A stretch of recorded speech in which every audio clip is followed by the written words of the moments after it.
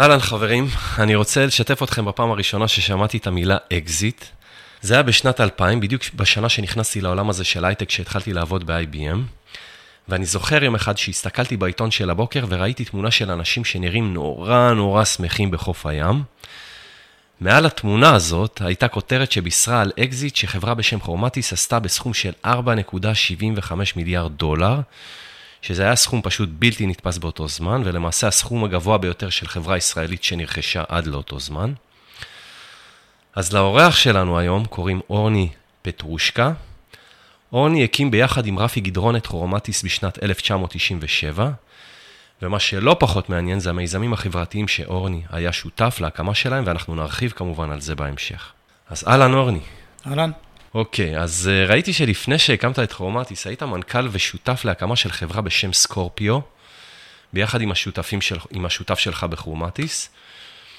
אז לא הרבה יודעים, אבל כרומטיס היה למעשה האקזיט השני שלך.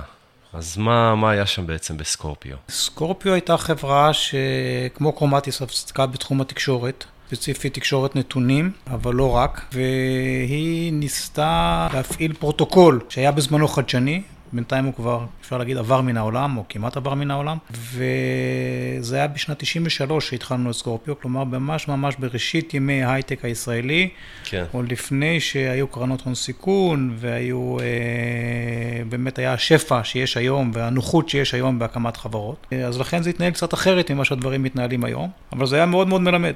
ודרך אגב, מאיפה גייסתם את ההשקעה, או שזה היה בוטסטראפ כזה? זה לא היה בוטסטראפ, הצלחנו לגייס השקעה ממשקיעים אמריקאים שלא היו קרנות הון סיכון קלאסיות, אלא היו מעין קרנות יותר פיננסיות באופי שלהם, פחות מתמחות בהייטק, אבל איכשהו הצלחנו להלהיב אותם ולגרום להם להשקיע. הייתה גם עוד איזו חברה שניסתה לעניין אותם במקביל, ואז יחד יכולנו לעשות את זה. תשמע, אז לפני שהתחלנו להקליט את השיחה הזאת, אמרת לי שאת רוב התובנות שלך בנושא של יזמות דווקא למדת מסקורפיו. נכון. אז אתה יכול ככה לספר על הדברים העיקריים שלקחת מהצלחה של סקורפיו, ושבעצם הצלחתם לשכפל אותם בצורה כל כך יוצאת דופן בכרומטיס? כן, הדבר הראשון זה לאו דווקא הדבר שהצלחנו לשכפל, כי היה לו פחות נגיעה בכרומטיס, אבל היה בכל זאת מאוד מאוד חשוב בהתחלה של כרומטיס, וזה הצורך לשמור על ראש פתוח. כן. וזה שיש לך רעיון שאתה חושב שהוא רעיון נפלא, שאתה יוצא לדרך, ש-99% סיכוי שזה לא היה הרעיון שאיתו אתה תצליח, אם תצליח. אולי להפך, אם אתה תתעקש על הרעיון הזה, כנראה שלא תצליח. כן, להיות פתוח לפיבוטים. בדיוק, להיות פתוח לשינויי כיוון דרמטיים לפעמים. ובסקורפיו היה לנו סיפור שהתחלנו בעצם מרעיון שיהיה לנו פשוט רכיב, זה חברת VLSI, זה התחיל כחברה של כרטיס רשת למחשב, כן. והפך לחברה של VLSI, ובסוף הפך לחברה של מערכות. זאת אומרת, כל האופי של החברה השתנה, עם ההתקדמות של החברה, ואני מדבר על במהלך תקופה של 3 שנים. כן. זו לא תקופה מאוד ארוכה, בשביל לשנות אופי של חברה בצורה דרמטית כל כך, מחברה שעושה סוג מוצר אחד לסוג מוצר שני, לסוג מוצר שלישי, ורק בסוג המוצר השלישי בעצם הבנו שאנחנו כנראה על הדרך הנכונה, וראינו שיש בנו עניין, ובסופו של דבר החברה נמכרה. יכולת גם לשמור על ראש פתוח מצד אחד, ומצד שני להיות עם יושרה, נגיד זאת המילה אולי הכי מדויקת כאן, שמאפשרת לך לא רק להבין שאתה כנראה עושה טעות בזה שאתה ממשיך בכיוון א' ולא עושה את השינוי כיוון לכיוון ב', אלא גם שאתה יכול לשכנע את כל מי שאתה לוקח איתך למסע הזה.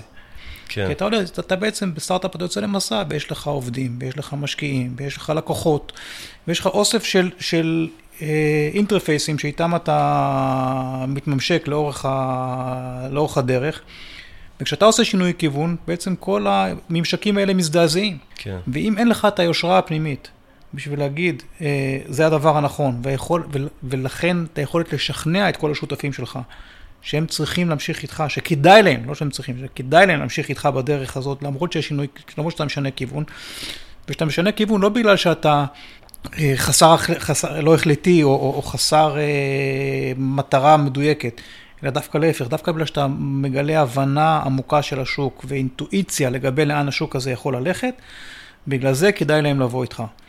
ואת היכולת הזאת של אותה יושרה פנימית והיכולת לרתום אליך גם את הממשקים, זה דבר שהבנתי בסקורפיו, זה דבר אחד.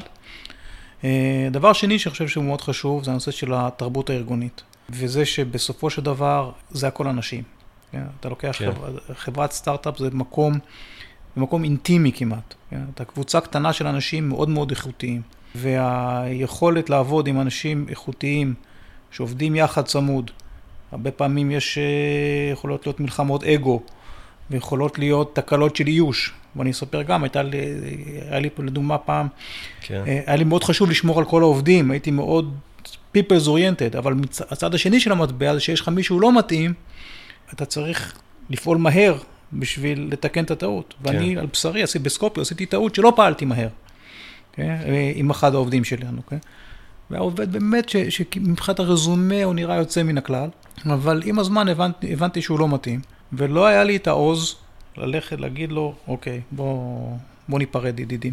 ולקח זמן עד שבסופו של דבר הוא הרגיש דחוק ועזב, ופתאום נפל לי הסימון, אמרתי, רפק, נגולה לי אבן מהלב, ואמרתי, למה לא עשיתי את זה קודם? זה לא רק יכולתי, זאת מחויבות שלי. לי מחויבות לדאוג לעניין הזה. וזה דבר שבאמת שמתי בכרומטיס, ואני חושב שהיה מאוד מאוד חשוב, שממש בתחילת הדרך לאיוש אנשי המפתח, דאגתי שבאמת יבואו אנשים הכי מתאימים, וכשהיה מישהו פחות מתאים, אז פעלתי מהר בשביל לתקן את הטעות. מעניין, מעניין מאוד. אז מקודם אתה הזכרת את זה שבעצם אתה צריך שתהיה לך את היכולת להוביל את האנשים ולשכנע אותם שהדרך החדשה שאתם צריכים לצאת אליה, או שינוי כיוון שאתם צריכים לעשות, זה הדבר הנכון לעשות בשבילכם ובשביל החברה. ובכרומטיס, תכף אנחנו ניכנס לזה קצת יותר של מה קרה בכרומטיס, אבל בכרומטיס הייתם 5 אנשים, נכון? שיזמתם בעצם את החברה. עכשיו, משיחות שהיו לנו כאן עם משקיעים, רוב המשקיעים אומרים שהם מעדיפים לא להשקיע בבן אדם אחד, אלא בצוות של 2-3 אנשים. 4-5 זה כבר מתחיל להיות בעייתי. לא היה לכם יותר, זה לא היה בעייתי קצת, ש5 שותפים, אתה יודע, אם זה 2 אנשים ועוד 3 אנשים שיש להם תפקידי מפתח בחברה, אז אפשר איכשהו לפתור את העניינים. אבל כשזה 5 יזמים, איך עשיתם את זה? דווקא להפך, אני חושב שאני אתחיל צעד קודם. קודם כל, את אותם 5 הכירו בסקורפיו, זאת אומרת, רפי ואני באמת היינו מהמקימים של סקורפיו, כן. בשלושת האחרים שהגיעו, 2 מהם, יאיר אורן ויוסי שוסמן, היו בעצם עובדים בסקורפיו, שאחר כך, כשהקמנו את כרומטיס, אמרנו, אנחנו נכניס אותם כבר כיזמים. והחמישי, סטיב קורן, היה בחור אמריקאי, שבעצם עבד בחברה שקנתה את סקורפיו, ב-US Robotics. ואנחנו חשבנו שזה אולי עוד לקח שלמדתי מסקורפיו ושיישמנו בכרומטיס, זה שמאוד מאוד חשוב להתחיל את החברה גם עם בסיס בשוק היעד, שבמקרה שלנו היה ארצות הברית. כן. אז גם סקורפיו קמה עם בסיס אמריקאי חזק, בזמנו רפי עוד היה בארצות הברית בתקופה שהקמנו את סקורפיו, ושהקמנו את כרומטיס, רפי כבר חזר ארצה, אבל רצינו מישהו מהקבוצה הגרעינית שמקימה את החברה, שיהיה מוצב בארצות הברית, שזה שוק היעד שלנו, ואז בחרנו את סטיב להיות האדם הזה, וגם אותו הבאנו כאחד המייסדים של החברה. אז אני אגיד 2 דברים. עכשיו, על זה שהייתה קבוצה גדולה, זה נכון. א', אמרו לי פעם, אני לא קראתי בעצמי, אמרו לי פעם שיש דווקא קשר, יש יחס, התאמה בין גודל הקבוצה לבין סיכויי הצלחה של החברה. דווקא ככל שהקבוצה יותר גדולה, סיכויי הצלחה יותר טובים. כן. אני לא קראתי את המחקר הזה בעצמי, אבל זה מה ששמעתי, אמרו לי, אבל זה לא מפתיע אותי, הנתון הזה, בהנחה שהוא אכן מבוסס. זה לא מפתיע אותי, כי בקבוצה של 5 אנשים, יש לך באופן טבעי תרבות של דיון, תרבות של פלורליזם. 5 אנשים תמיד יהיו חילוקי דעות, בהגדרה. כן. תמיד יהיו חילוקי דעות, תמיד כל אחד יחשוב לכיוון קצת אחר. זה לא רק, זה מפרה את המחשבה, זה מקדם את הדיון, וזה עושה את ההחלטות, בסופו של דבר החלטות יותר טובות ויותר נכונות. ההחלטות נלקחות לא בגלל שיש למישהו דרגות בחירות יותר על הכתפיים, אלא בגלל שכל השיקולים נלקחו בחשבון, כל זוויות הראייה נבחנו, ולכן ההחלטות בסופו של דבר הן יותר טובות, בתנאי כמובן שיודעים לנהל את הדיון באופן ענייני כן. ורציני ומדויק. אז לכן אני מאוד בעד קבוצות גדולות. אני גם אגיד שהייתה איזושהי היררכיה פנימית בתוך החמישה האלה, בין החמישה. רפי ואני היינו יזמים קצת יותר מנוסים, כיוון שהייתה מאחורינו כבר את סקורפיו כהצלחה של חברה שאנחנו ייסדנו בעצמנו. ושלושת האחרים היו ב-level אחד מתחת, אנחנו גם היינו מנכ"לים שותפים, רפי ואני, וגם עצם זה שהיינו מנכ"לים שותפים, שזה גם דבר שמשקיעי הון סיכון לא כל כך אוהבים. למה יש שניים באותו תפקיד? ואתה מסתכל על רפי ועליי, אתה תגיד, אחד פה מיותר. אנחנו שנינו בני אותו גיל, יש לנו הבדל של שבועיים ביום הולדת, פחות משבועיים. שנינו עם הכשרה טכנולוגית, אין לנו הכשרה עסקית, זאת אומרת, עברנו אותו מסלול, שנינו נסענו לארצות הברית באותה שנה, בלי להכיר אחד את השני. נפגשנו רק אחר כך. יצאנו לתואר שני באותה שנה, כל מיני, אתה מסתכל על הקורות חיים שלנו, אתה אומר, לא צריך שניים כאלה, מספיק אחד.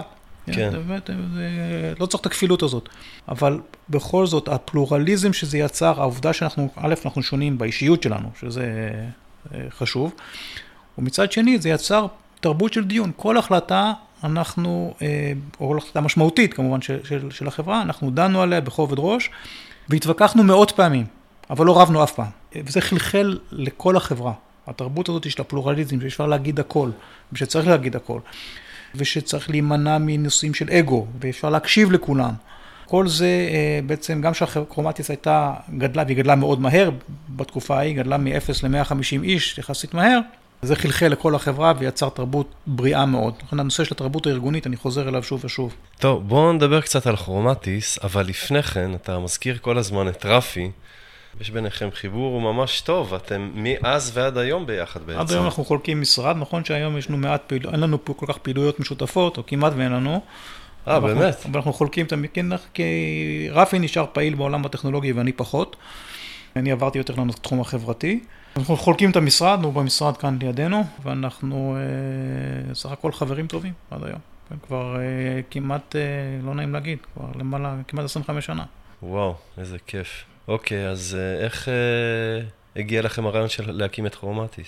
את כרומטיס היה, אני אגיד, יחסית קל, אוקיי? יחסית קל. כן. היינו מה, זה היה תוצר של סקורפיו? זה לא היה תוצר של סקורפיו, אבל זה היה תחום שהבנו שהולך להתפתח באופן מאוד משמעותי. ראינו, זה היה אמצע שנות ה-90 או שנת 97 שהקמנו את כרומטיס. קראו כמה דברים שכמעט סימנו לנו את הכיוון, אפילו אם לא נרצה, כן? קשה לא לראות את זה. קודם כל התחילה הפריחה של האינטרנט. כן? האינטרנט התחיל בתחילת שנות ה-90, ופתאום אנשים התחילו להבין שהאינטרנט הוא הפלטפורמה שתהיה חלק בלתי נפרד מהחיים של כולנו, שיהיה לה הכל, גם כמובן הנתונים שהיו אז, אבל מעבר לזה שיהיה לה וידאו ואודיו והכל, כאילו, צריך להיות פלטפורמה לכל דבר. ושהנפחים שידרשו להיות מועברים על הפלטפורמה הזאת עם נפחים אדירים, ושהרשת לא בנויה עליהם להעביר כאלה נפחים היום, ולכן צריך להרחיב מאוד את רוחב הפס, והדרך היחידה להרחיב את רוחב הפס באמצעות סיבים אופטיים. וצריך איזושהי מערכת שמחברת בין הפרוטוקולים השונים של התעבורה, בין ה-voice והאודיו והדאטה, ויש IP ויש ATM ויש כל מיני סוגים של העברת נתונים, לבין הנפחים הגדולים שצריכים לעבור, ושצריך משהו שיאפשר את זה. ובמקביל היו התפתחויות בשוק, שגרמו לכך שבארצות הברית, שוק התקשורת עבר מעין הפרטה, כן, נוצרו, מה שבארץ קרה שנים מאוחר יותר, אבל שחברת התקשורת המונופוליסטית, חברות התקשורת המקומיות היו מונופוליסטיות בתחומיהן, הן אולצו לפתוח את עצמן לתחרות. ולכן קמו חברות תקשורת מקומית אלטרנטיביות, חברות שמבוססות על כבלים, וחברות שמבוססות על טלפון סלולרי, וכל מיני חברות אלטרנטיביות, והשוק של התקשורת המקומית נפתח לתחרות, וכל החברות החדשות האלה היו צריכות ציוד, כן? ציוד שיתאים לדור הבא של הדרישות. ולכן כל הדברים האלה בעצם סימנו לנו את הכיוון שלשם צריך ללכת. ואז בעצם התחלנו להתאסף, ארבעתנו, חמישתנו, סטיב היה בארצות הברית, אבל באותה תקופה, אבל בעיקר רפי, יאיר, יוסי ואני התחלנו להתאסף בלובי של מלון אוקיינוס בהרצליה, והיינו נפגשים כל כמה ימים, ומנסים לגבש בינינו את הכיוון ואת המחשבות ומה צריך להיות המוצר, ולאט לאט התגבשה מזה תוכנית עסקית. אני אפילו אגיד שלפני כן, לפני שהתחלנו לחשוב ממש מה קורה, זה היה עוד כשהיינו בסקורפיו, בסוף תקופת סקורפיו, כשהבנו שבעצם, לא דיברנו על הסוף של סקורפיו, אני אדבר על זה טיפה. כן. סקורפיו בעצם נקנתה על ידי US Robotics, אבל מה שקרה אחר כך, US Robotics בעצמה נקנתה על ידי פריקום, חברה אחרת, כמו בחד גדיה כזה. כן. ואנחנו פתאום, ופריקום בעצם החליטה מכל מיני סיבות, אני לא אכנס לזה, זה בסופו של דבר לסגור את הפעילות של סקורפיו, כן. או למזג אותה עם משהו אחר, ואנחנו הבנו שנפתחה לנו הדלת לעשות משהו חדש ויפה, והנקודה שבה הבנו את זה הייתה, כשפריקום הכריזה שהיא קונה את US Robotics, אנחנו היינו בתערוכה בניו-אורלינס, בארצות הברית, בתערוכת תקשורת גדולה, סופרקום, ואמרנו אותו, אנחנו לוקחים יום חופש, לקחנו, רפי ואני, לקחנו יצאנו מהתערוכה, הלכנו למיסיסיפי שם, לנהר, שכרנו סירות משוטים, רפי, יאיר ואני היינו אז, שלושתנו, שכרנו סירת משוטים, ושטנו שם על המיסיסיפי בין התנינים, יש שם תנינים שם, שזה ממש קטנים כאלה, אבל תנינים חמודים, ושטנו בין התנינים, והתחלנו לחשוב מה אנחנו הולכים לעשות. ואז התחלנו לדבר, בדיוק כמו שתיארתי קודם, על אותן חברות תחרותיות בשוק התקשורת המקומית, על האינטרנט, על הצרכים של הרשת של המשתמשים, והתחילו להתגבש הרעיון הזה, שאחר כך בפגישות במלון אוקיינוס, הלך והתגבש לכדי תוכנית עסקית, ואז הקמנו את החברה. אז תראה, כרומטיס הייתה, עד שרכשו אתכם, כמה זה היה? שנתיים וחצי, 3? כן, את המימון הראשון קיבלנו במרץ 98, והרכישה הייתה במאי 2000, זאת אומרת 2 וחודשיים מהסיבוב הראשון של ההשקעה עד האקזיט. אנחנו ערכנו כאן בפודקאסט מישהו שעשה כמה אקזיטים עם חברות שהוא הקים, עוד לפני שהיו לקוחות משלמים, הוא כבר היה עושה אקזיט עם החברות האלה. שרון אזולאי. החברה האחרונה הייתה פלקסיסטור, והייתה לנו שיחה על זה. אני חייב להגיד שאף אחת מהחברות שהוא מכר לא הגיע לסכום של 4.75 מיליארד דולר. היה לכם כבר customer base מאוד מאוד רחב, היו לכם הרבה לקוחות? היה customer base, כן. לא צריך הרבה לקוחות בשוק הזה. בשוק הזה כל לקוח הוא לקוח משמעותי, והוא קונה ציוד בעשרות מיליונים של דולרים. עוד לא היה לנו הזמנות, אבל היה עניין רב במוצרים שלנו, והתחילו להיות הזמנות טנטטיביות. אוקיי? היו ניסויים, היו בטה סייטס, היו כל מיני כאלה דברים שהתחילו להתבשל. אבל לפני שנכנסים לתוך זה, מה שחשוב יותר להגיד זה שהייתה תקופה באמת מטורפת. הסכום הזה, המופרח לחברה בת שנתיים, טובה ככל שתהיה, לא יכול להיות סכום אמיתי. כן. חייבים להודות בזה. עוד מישהו שהתראיין אצלך בתוכנית, זוהר זיספל, כן. אמר לי פעם שהתקופה הזאת של סוף שנות ה-90, תחילת שנות ה-2000, הייתה תקופה, הייתה ניסיון חיים מדהים, שלא יהיה לנו בו שום שימוש. כן, כי זה לא יקרה עוד פעם. זה לא יקרה עוד פעם, אוקיי.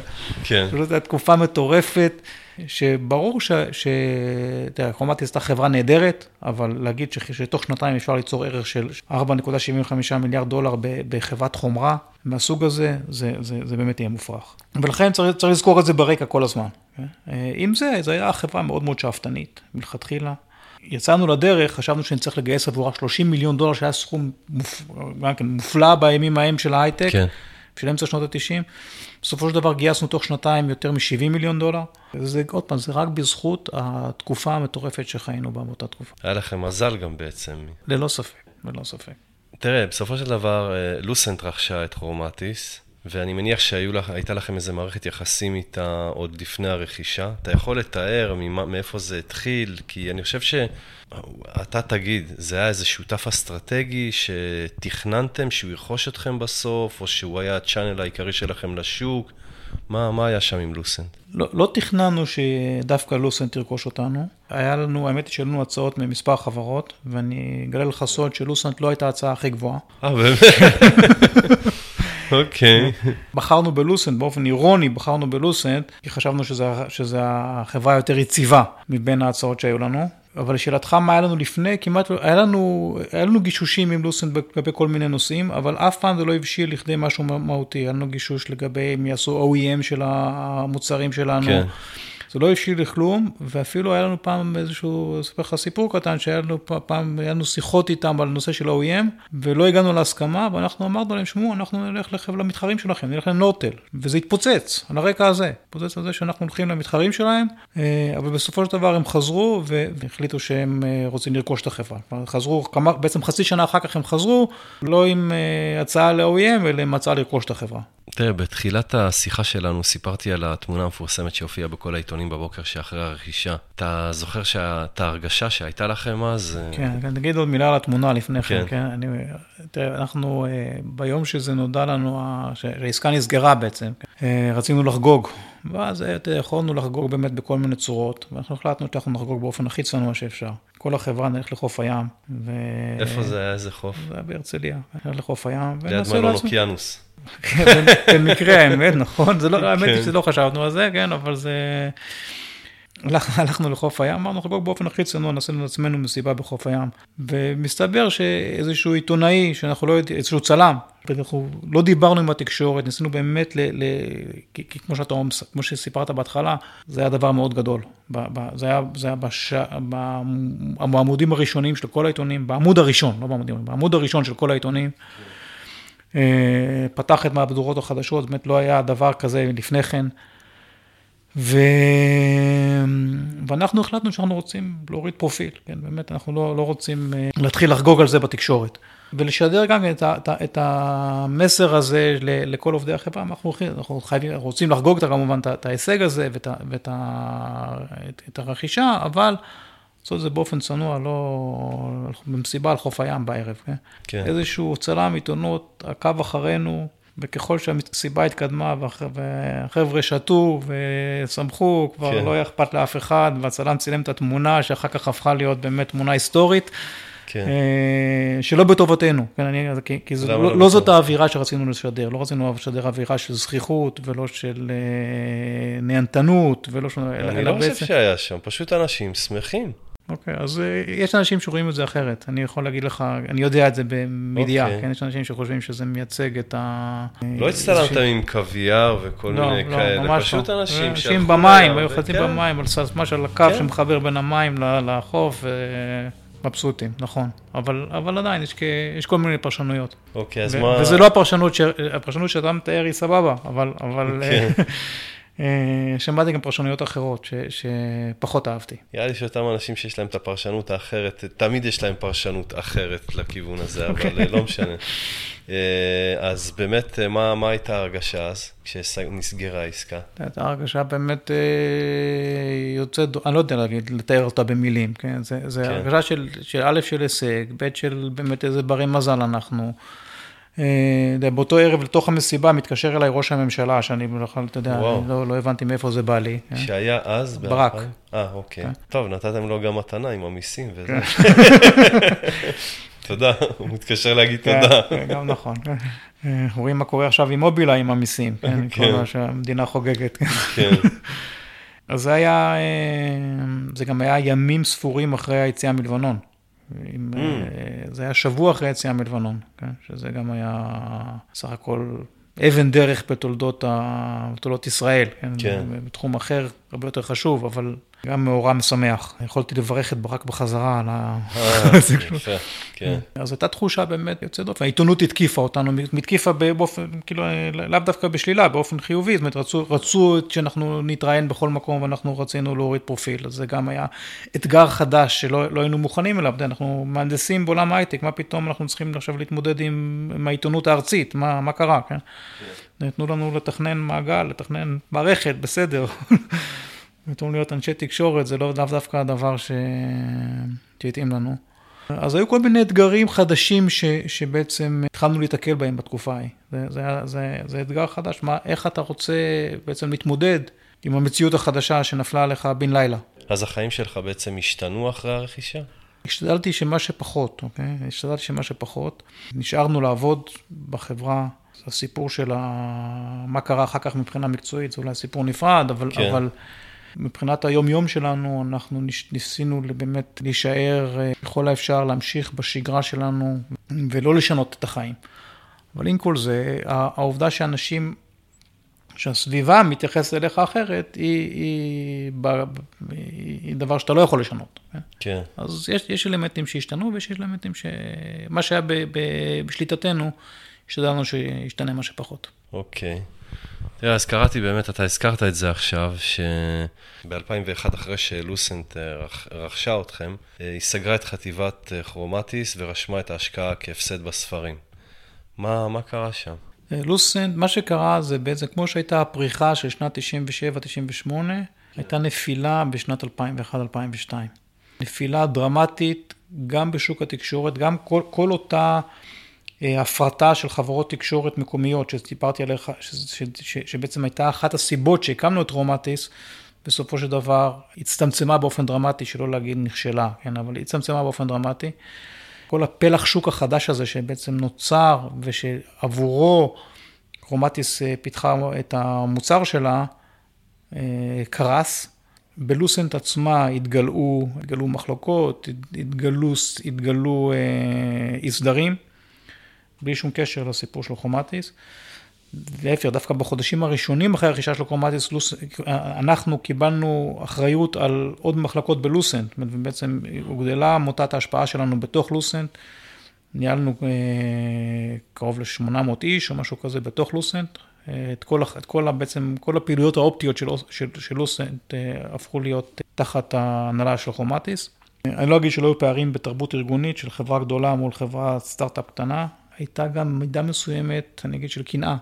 של לוסנט בעצם, צריך להבין, זה צאצא של אלכסנדר גרהם בל, שהמציא את הטלפון. זאת אומרת, זה בעצם, זה הבל סיסטם, אלכסנדר גרהם בל שהמציא את הטלפון, יצר את חברת התקשורת האמריקאית, את הבל סיסטם, שבעצם היה המערכת הטלפוניה בכל ארצות הברית, שאחר כך התפלגה וזה, ובסוף לוסנט הפכה להיות חטיבת, או החברה שמייצרת ציוד, שהיא, כמו שאמרתי, צאצא של הבל סיסטם, ופתאום החברה שהמציאה את הטלפון צריכה לקנות חברה כזאת מישראל, בסכום כזה מופרח, הם הרבה עובדים שם מאוד נלוו מעצם זה שמהרעיון, שחברה כמו לוסנט, עם כל הרפיוטיישן וההיסטוריה שלה, צריכה לקנות חברה ישראלית כמו כרומטיס, וגם לפעמים דאגו להכשיל אותנו, ניסו לא לעזור לנו, בוא נגיד זה ככה בלשון נקייה, לא לעזור לנו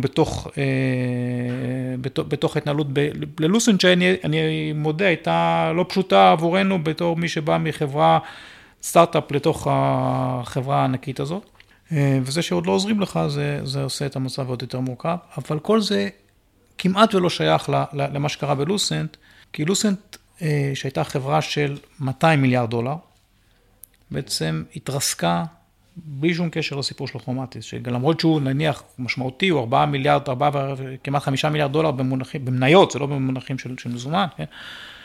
נוצר מצב שלוסנט נקלעה לקשיים, בגלל כל הדברים שכמו שאמרתי, לא קשורים לכרומטיס, ותוך כשנה פיתרה 70% מכוח האדם שלה. וואו. עכשיו, תבין, חברה של 30,000 איש, שהיו את 150 איש של כרומטיס, זה בטל ב-60, זה היה אחת המחלקות שנסגרו, אנחנו היינו ממש שוליים בתוך המערכת השיקולים של לוסנט, העובדה שפלח השוק שאליו המוצר שלנו היה מכוון, הצטמק בעצמו, עשה את ההחלטה של לוסנט, החלטה קלה. אני חושב שזה לא רק החלטה קלה, הייתה גם החלטה נכונה. היום אני מודה שההחלטה של לוסנט לסגור את כרומטיס הייתה החלטה נכונה. במציאות שהיא התמודדה איתה באותו זמן. המניה של לוסנט, דרך אגב, נפלה מ$55 שהייתה כשהיא קנתה אותנו, ל-58 סנט. כלומר, נפילה של כמעט 99%. בערך המניה. אני חייב לשאול אותך, אתה לא חייב לענות, אבל מכרת לפני או אחרי?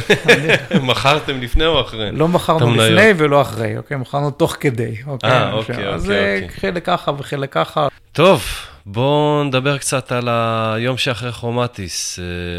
אז היום, קודם כל, הדבר הראשון שעשית, זה לפחות מה שקראתי, ביחד עם רפי, אחרי שכרומטיס נרכשה, הקמתם קרן פרסיד, או אמרת לי אחר כך שזו חממה פרסיד טכנולוגיות להשקעות בתחום הקלינטק. אז למה קלינטק? אתם משקיעים רק בקלינטק? זו הייתה חממה, היא כבר לא קיימת, שבעצם חיפשה תחומים חדשים ומתעוררים בשביל להתמקד בהם, ובסופו של דבר בחרנו את תחום האנרגיה החלופית. לא רק קלינטק באופן כללי, קלינטק, אני גם למדתי עם הזמן שקלינטק זה גם נושא של מחזור השפעה ונושאים נוספים, ובפרסיד אנחנו בסופו של דבר החלטנו להתמקד על נושאים של אנרגיה חלופית, וגם באנרגיה חלופית להתמקד בתחום של אנרגיה חלופית שהיא מבוססת על נושאים פיזיקליים יותר ופחות על נושאים ביולוגיים, כי יש לנו כל מיני נושאים של עצות ודברים כאלה שזה פחות קרוב אלינו כמהנדסים. ולמה דווקא התחום הזה? כי חשבנו שזה תחום שהולך להתפתח מאוד וששווה להיכנס אליו וללמוד אותו ולהשקיע בו. אבל לצערי זה לא צלח מכמה סיבות. אחת מהן זה שהמשבר הפיננסי שנת 2008-2009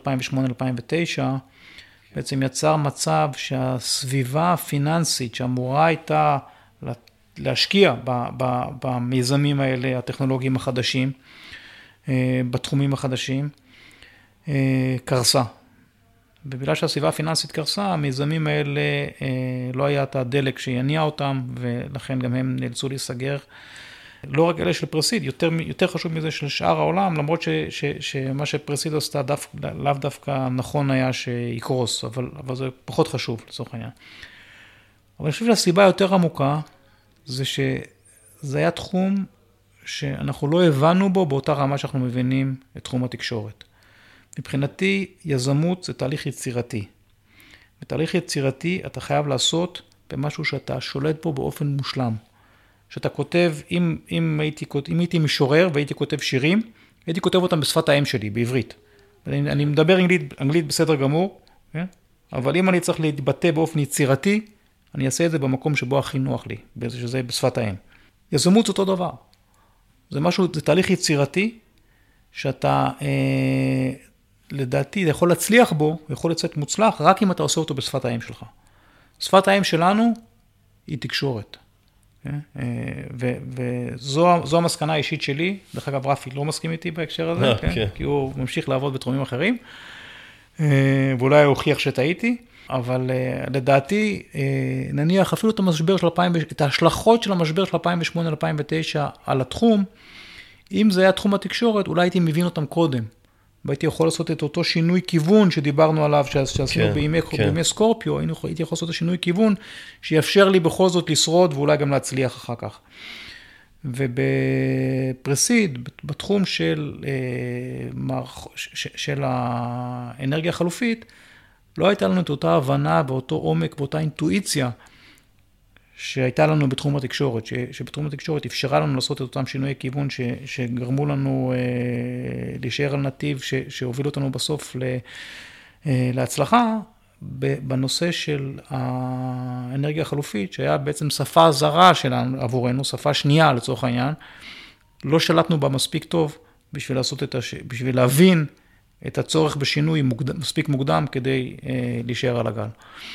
ולכן בסופו של דבר נאלצנו לסגור את הפעילות של פרסיד.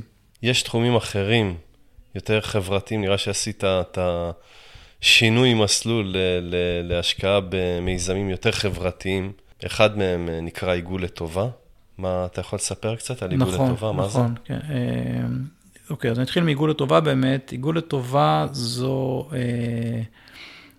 זה ניסיון להנחיל תרבות של נתינה, תרבות של פילנתרופיה לציבור בישראל. ישראל לא טובה בפילנתרופיה. ישראל, אנחנו אני הגעתי עוד מעט בסיבות לזה, אבל התוצאה היא, התופעה היא שאנחנו לא טובים, אנחנו בתחתית הדירוג של המדינות המפותחות בעולם, מבחינת כמות הנתינה, כמובן שמנרמלים את זה לתוצר הלאומי הגולמי וכל הדברים, אז אנחנו מבחינת אחוזים בתחתית הרשימה. ואני חושב שצריך לשנות את זה, ושאנחנו צריכים להיות פתוחים, לתת יותר, ולהבין שהעמותות והמגזר החברתי בכלל ממלא תפקיד מאוד מאוד חשוב פה בחברה הישראלית, וצריך לעזור לו להתקיים. בדרך לעזור לו להתקיים זה באמצעות נתינה כספית של האזרחים. כל אחד לפי יכולתו. אז עיגול לטובה בעצם לוקחת את כרטיס האשראי, בעצם עשינו עסקה עם כל חברות האשראי, שמאפשרת לכל מי שמחזיק כרטיס אשראי, שזה אומר כל אחד בעצם, לתת הוראה לחברת האשראי שלו, ועושים את זה ב10 שניות באינטרנט, לתת הוראה לחברת האשראי, לעגל את התנועות של הכרטיס האשראי כלפי מעלה לשקל הקרוב. כל פעם שאתה קונה בסופרמרקט, נגיד ב-47 שקלים ו-60 אגורות, בעצם הכרטיס האשראי שלך יחויב ב-48 שקלים. ו-40 אגורות שהוספנו לך שמה, ילכו לתרומה, לעמותה שאתה בוחר, שהמעגל בוחר, מתוך רשימה מאוד ארוכה ויפה של 150 עמותות, שהן כולן עמותות טובות שעברו סינון ובדיקה ושקיפות וכל מה שצריך, על ידי ועדה ציבורית, אז כולן עמותות מצוינות, אתה יכול לדעת שכל העמותות שנמצאות ברשימה של עיגול לטובה הן עמותות טובות מאוד, ואתה בוחר לאיזה עמותה או איזה תחום, תרומה שלך, אגורות שנוספו לחשבון שלך, ילכו, וזה מצטרף במהלך חודש לסכום פעוט, סכום שווה לכל נפש, של 4 שקלים בחודש בממוצע, אפילו פחות, בין 3 ל-4 שקלים בחודש, לאדם, או לכרטיס. ובאמת כל אחד יכול לחשוב לעצמו את זה, הדבר הזה. בזכות זה שיש כבר 200,000 אנשים שנרשמו למיזם הזה, שהם רשומים לעיגול לטובה. אז 200,000 כפול 4 שקלים, זה 800,000 שקל בחודש, זה כבר כמעט 10 מיליון שקל בשנה.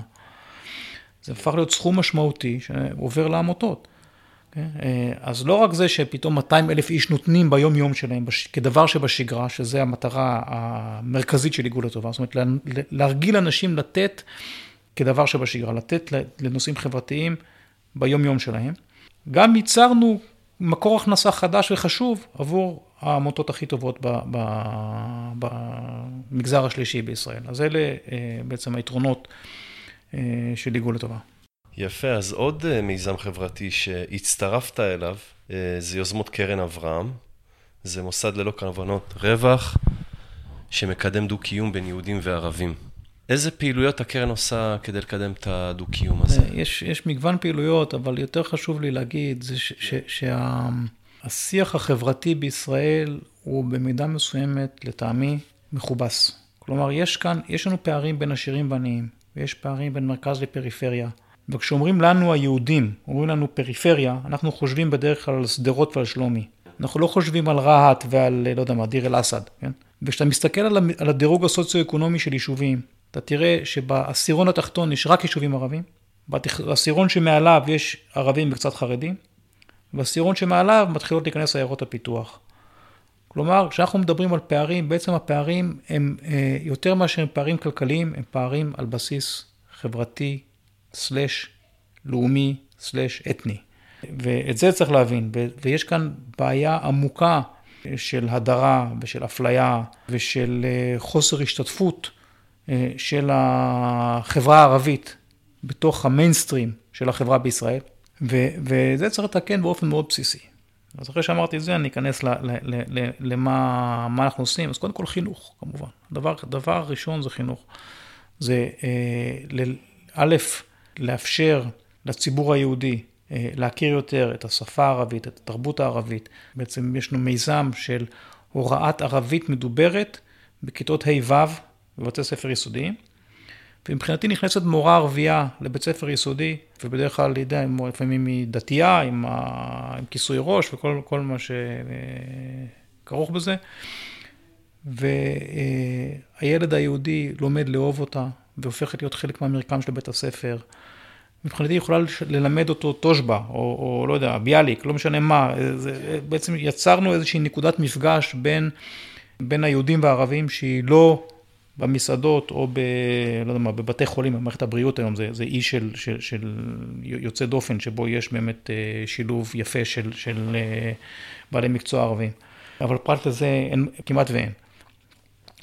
ליצור עוד נקודות מפגש כאלה, לשנות את היחס של אוניברסיטאות כלפי סטודנטים ערבים, לשנות את היחס של אוניברסיטאות כלפי אנשי סגל ערבים. יש אוניברסיטאות, לדוגמה, שאחוז אנשי הסגל הערבים, אני לא מדבר על סגל אפילו, לא סגל אקדמי, סגל אדמיניסטרטיבי. פחות מ1% מהעובדים באוניברסיטאות, יש אוניברסיטאות, פחות מ1% מהעובדים בהן הם ערבים.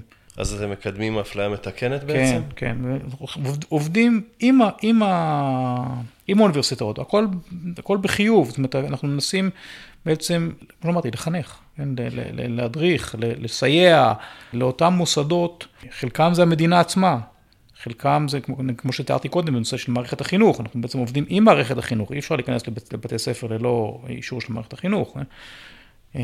עבודה עם מערכת החינוך, עם מערכות אחרות של המדינה, כדי לסייע לצמצום הפערים האלה בין הציבור היהודי לציבור הערבי. לא רק בזווית הכלכלית, גם בזוויות האחרות. בעצם יש מיזמים נוספים שאתה שותף להם, שבהם אתה מקדם את הרעיון של שתי מדינות לשני עמים. אז השני הוא עתיד כחול-לבן, ולפני כן הקמת את המפקד הלאומי ביחד עם עמי איילון. נכון. בואו נתחיל עם מה החזון שלכם, ומה אתם עושים כדי להוציא אותו לפועל. אז קודם כל החזון שלנו זה שללא פתרון של שתי מדינות, לדעתי לא יהיה קיום למדינת ישראל. כבית הלאומי הדמוקרטי של העם היהודי, בטווח הבינוני והארוך. אולי בטווח הקצר אפשר איכשהו לשמור על זה, בטווח הבינוני והארוך זה לא יקרה. ולכן יש לנו אינטרס שיהיה פה פתרון של שתי מדינות. עכשיו, איך מגיעים לשם? אז באמת בתחילת העשור הקודם עבדתי עם עמי על המפקד הלאומי, שזה היה ניסיון להגדיר את העקרונות של הסכמת קבע. אני חושב שהיום העקרונות הללו הם די ברורים, כולם יודעים פלוס מינוס איך ייראה הסדר קבע בין ישראל לבין המדינה הפלסטינית העתידית. ויש את הפרמטרים של קלינטון, ויש את יוזמת ג'נבה, ויש את הנאום של קרי לאחרונה, ויש כל מיני, זה שהם דומים מאוד זה לזה, כולם מדברים על אותם עקרונות, בניסוחים קצת אחרים. אז איך ייראה ההסכם הזה, אנחנו כולנו מבינים. השאלה איך מגיעים לשם. ואת זה במיזם השני, בעתיד כחול-לבן, שגם הוא עם עמי איילון וגם עם גלעד שר, אנחנו מנסים לקדם. כאשר התפיסה היא שקודם כל השם, עתיד כחול-לבן, זאת אומרת, קודם כל זה חשוב לנו. אנחנו רוצים שהעתיד שלנו הוא יהיה מדינה דמוקרטית שהיא בית לעם היהודי. כן? כמובן שוויונית, שיש במיעוט הערבי, שהוא שווה זכויות, ובעצם מקיימת באופן מהותי את השוויון הזה לכל האזרחים שלה, אבל בית לאומי לעם היהודי, כן? שזה תכלית הציונות. זה מה שמגלם השם עתיד כחול-לבן, אבל מבחינה פרקטית, התוכנית שאנחנו מנסים לקדם, זה שישראל תיקח את גורלה בידיה ותתחיל ליצור מציאות של שתי מדינות, ולא תמשיך לשקוע בבוץ שנגרם בגלל השליטה שלנו על יהודה ושומרון, וכל ההשלכות של זה. עכשיו, הדרך ליצור מציאות של שתי מדינות, היא קודם כל להכריז שאין לנו תביעת ריבונות מעבר לגדר ההפרדה, ולהגיד, אנחנו לא רואים את עתידנו שם בטווח הארוך. וכתוצאה מכך גם לחוקק חוק פינוי מרצון, שיאפשר למתנחלים שרוצים בכך, לא בכוח, כן? מי שרוצה מוזמן לחזור לתחומי מדינת ישראל המוכרזת ולקבל פיצויים.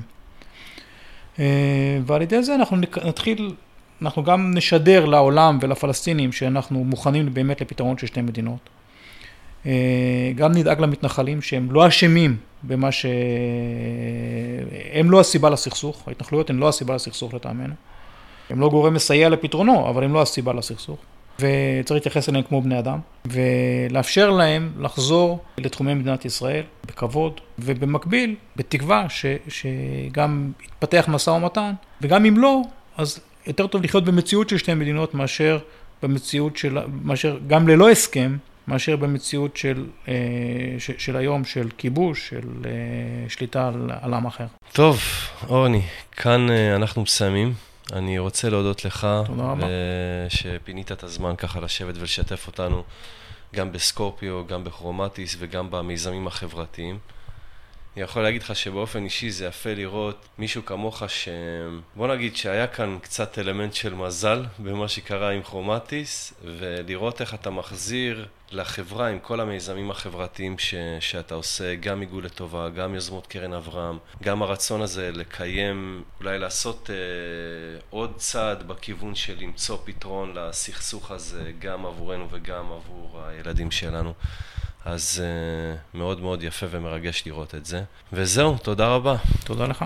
אוקיי, זה הכל חברים. תודה רבה לאורח שלנו, אורני פטרושקה, ולכם שהזנתם לנו. אתם מוזמנים להירשם לפודקאסט באתר שלנו, יזם.co.il, ולקבל עדכונים על פרקים חדשים באימייל. אתם גם יכולים להירשם לפודקאסט באייטיונס, אם יש לכם אייפון, או בסטיצ'ר, אם יש לכם אנדרואיד. אם האזנתם לפרק שאהבתם, שתפו אותו עם אחרים כדי שגם הם יוכלו ליהנות ממנו, או הגיבו עליו בפוסט שבעמוד הפייסבוק שלנו, יזמות עולמות. אז זהו, שיהיה לכם המשך שבוע נפלא ולהשתמע בפרק הבא.